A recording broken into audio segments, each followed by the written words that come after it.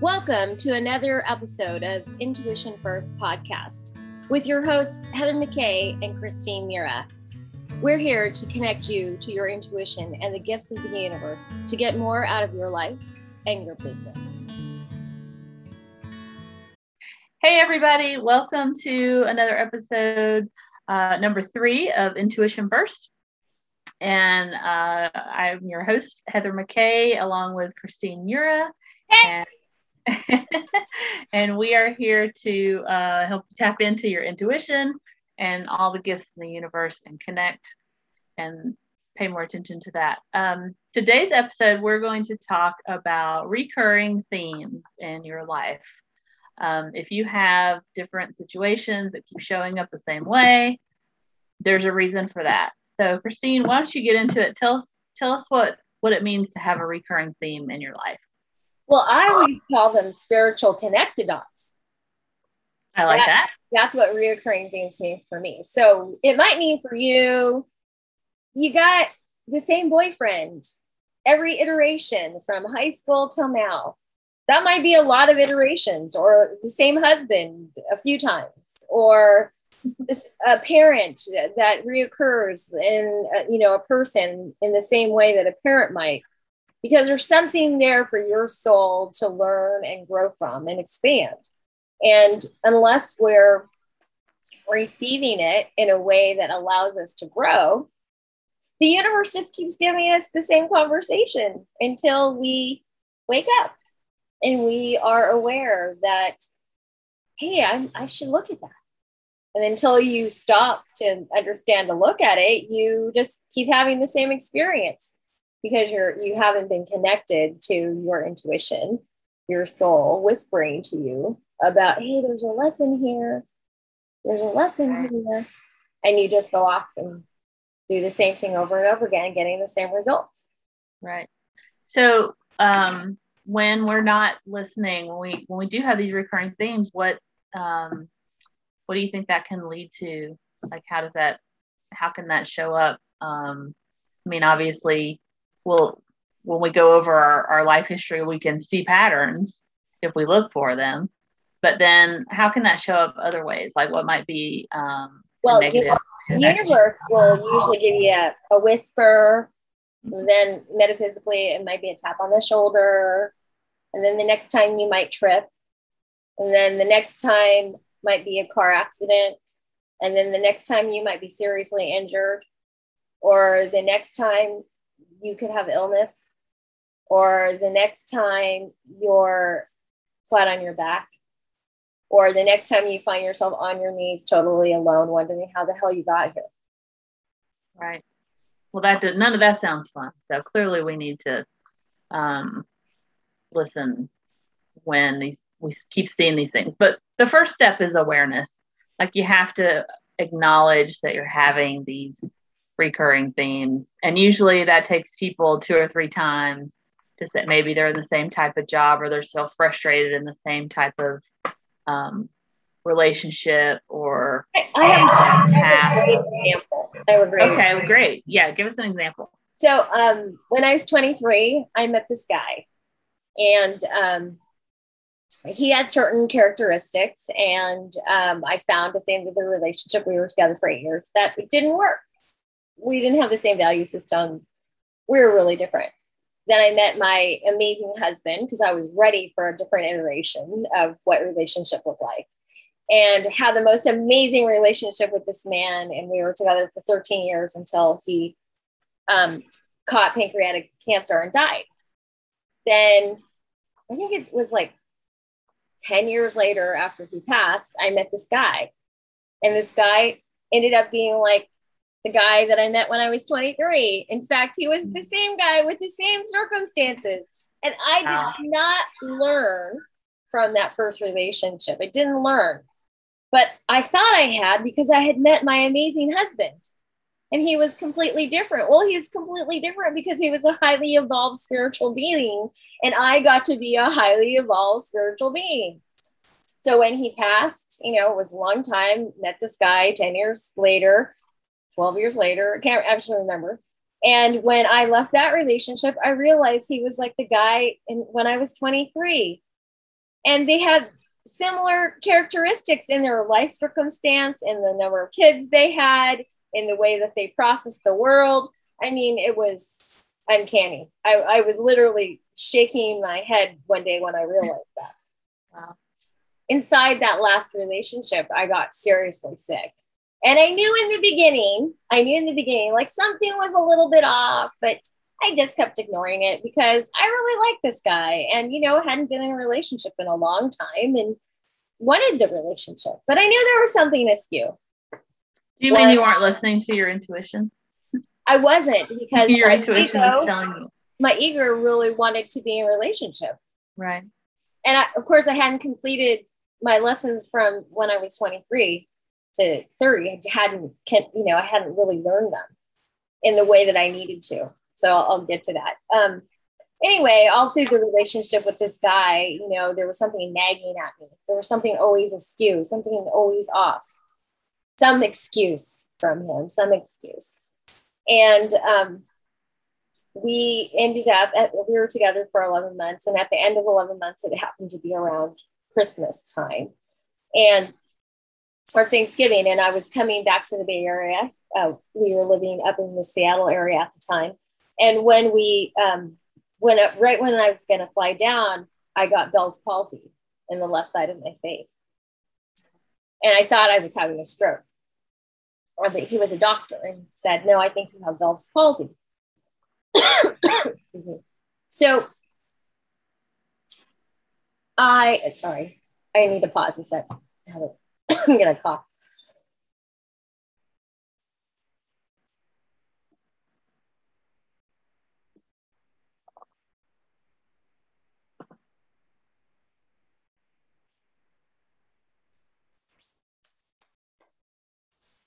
So we lived in Seattle, and I was coming back to the Bay Area, and my face got frozen. And when I look what that means emotionally, what the body is messaging me, it is repressed truth, not speaking my truth. That's what Bell's palsy. And it was on my left side, which is my feminine side, which is the receiving side. So anyway, I came back. I went and saw my Ayurvedic doctor. She worked on me for 3 hours and basically said to me, you really don't want to move to Seattle. You might want to stay in California. And I was driving home, and I heard spirit say to me, my intuition say to me, if you had your druthers, what would you do? And I remember out loud saying, if I had my druthers, I'd find the man that I love lives in California. And a friend pointed out to me, oh, isn't that interesting? You didn't say such and such his name was in California. You just said the man that you love. So when I got Bell's palsy, I knew that it was speaking to me. It was like my physical body was telling me, get the hell out of there. It's bad for you. But my ego construct was like, oh, but I love him so much. And I want to be here. And my physical, spiritual body was saying to me, no, you don't. It's so bad. It's so toxic. It's all these things. That was my body speaking to me. I could have ignored it. Could have gone back. Probably be dead now because that vibrational frequency was so wrong. And this of my Bell's palsy was showing me that this is not supporting you. This is not serving you. This is not a good place for you to be. He liked to drink a lot, and I don't drink, so it was just incongruent. Yeah. Wow, that's a powerful story. That definitely would make you pay attention. So, wait. The one thing I forgot to say was, by taking that pause and understanding that my left side of my body was saying, you aren't speaking your truth, you aren't being truthful. The life lesson I got from that was knowing my value. That I was this bright, beautiful person connected to this man who didn't really honor me or serve me or believe in my work. And I had to make myself small in order to be with him. And so the true lesson and the true reason I got another version of him was so that I would step into my value, understand what my gifts are, to be able to share in such a way to help others. live their lives more truthfully and honestly and in alignment. And that really was the lesson why Source gave me him in a different guy, same lesson, so that I could stand to be who I am today. That makes total sense. And I can see that and you don't necessarily see it right away, but I had not that dramatic of a situation, but I had a situation with a couple of different bosses that I had in jobs that I've had.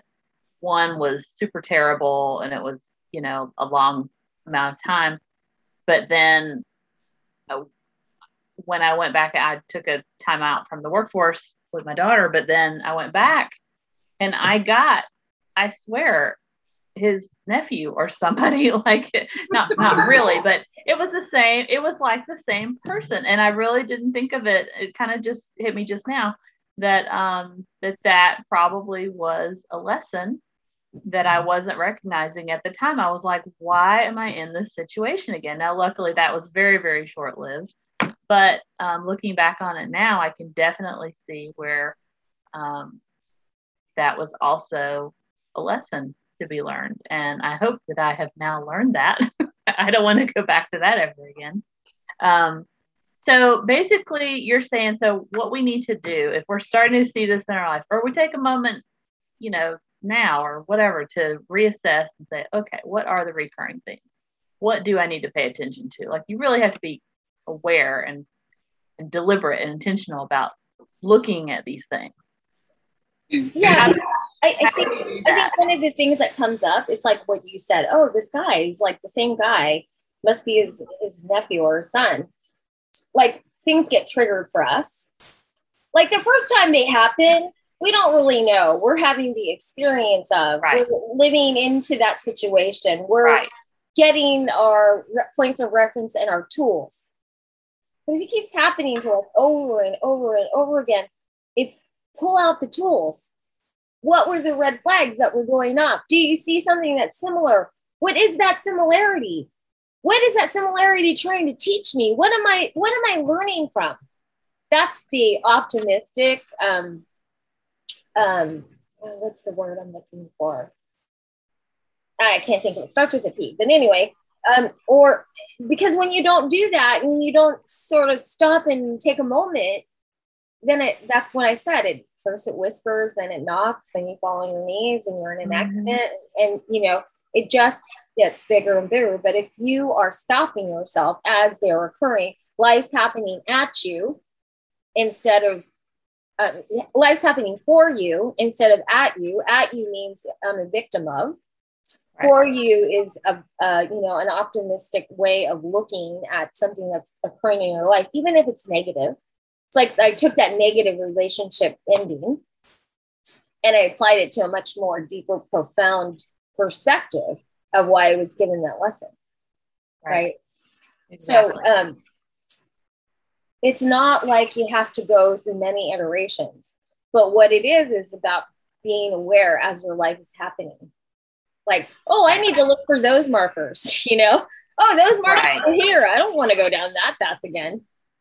Right. But it does take some conscious intention to do that, because you do get all caught up in the moment of a relationship or an opportunity or whatever it is. And sometimes you can't see the forest for the trees. Like you really have to stop and say, maybe if it's not a great situation, you kind of try to take stock of that at the end of it or whatever. And just make a mental note to watch for those markers, watch for those, people say red flag. Well, that's what that means. But we don't see them. Here's the thing. Your body will tell you. Your body tells you because it feels contracted and tight. You might feel a level of tension or snarkiness or anger. Your body is living with the energetic field of what's occurring. Right. When things are good and they're supportive and flowing, you feel open, you feel relaxed, you feel a level of flow and ease. Right. So when you're feeling that sort of, that's when you're like, oh, hey, there might be a lesson here. Hold on. Right. And at the end of the day, what's the thing that we all have? At the end of the day? At the end of all of it, when we're trying to live our lives and go through our lives, we all have choices. And we may not realize it at the time, but we do. We're in charge. Well, I mean, that's true of everything in our lives, period. Right. It's choice. And when we have conversations with ourselves, like, I can't do that because, and I can't do that because, that's you really limiting your option for choice. Yeah, the choice might be difficult. It might have some, challenging consequences. It might mean that you're alone. In my case, you're alone. But there's growth in being alone. There's an understanding of self-awareness and love and self-love and acceptance. Choice is always available to us. And when we don't think we have it, that's when we need to take a breath and stop and go, oh, what could that look like? That's what we call living in possibility. Right. We should all strive for more of that, for sure. Yeah. And when you are that way, you have to be responsible. You are responsible for how you're creating your life. But in that level of responsibility, there is so much freedom because you're not living to the dictate of anybody else outside of you, whether it be family, a spouse, a child, work. Your choice is solidly here. You get to reap the rewards and you get to experience the consequence. But sometimes tough consequences are a doorway to freedom. Right. The soul wants what it wants. Always does. It's going to tell you. Yeah. Well, that's awesome. All right. Well, I think that's a great place to wrap it up for today. If you're seeing recurring themes in your life, stop, take a minute, take stock, see what's going on, and see what changes you can make. Connect the dots. Connect the dots. That's the moral of that story. Thank you. Thank you for joining us today. If you enjoyed this, please share it, and we'll see you next time. Bye now. Bye-bye.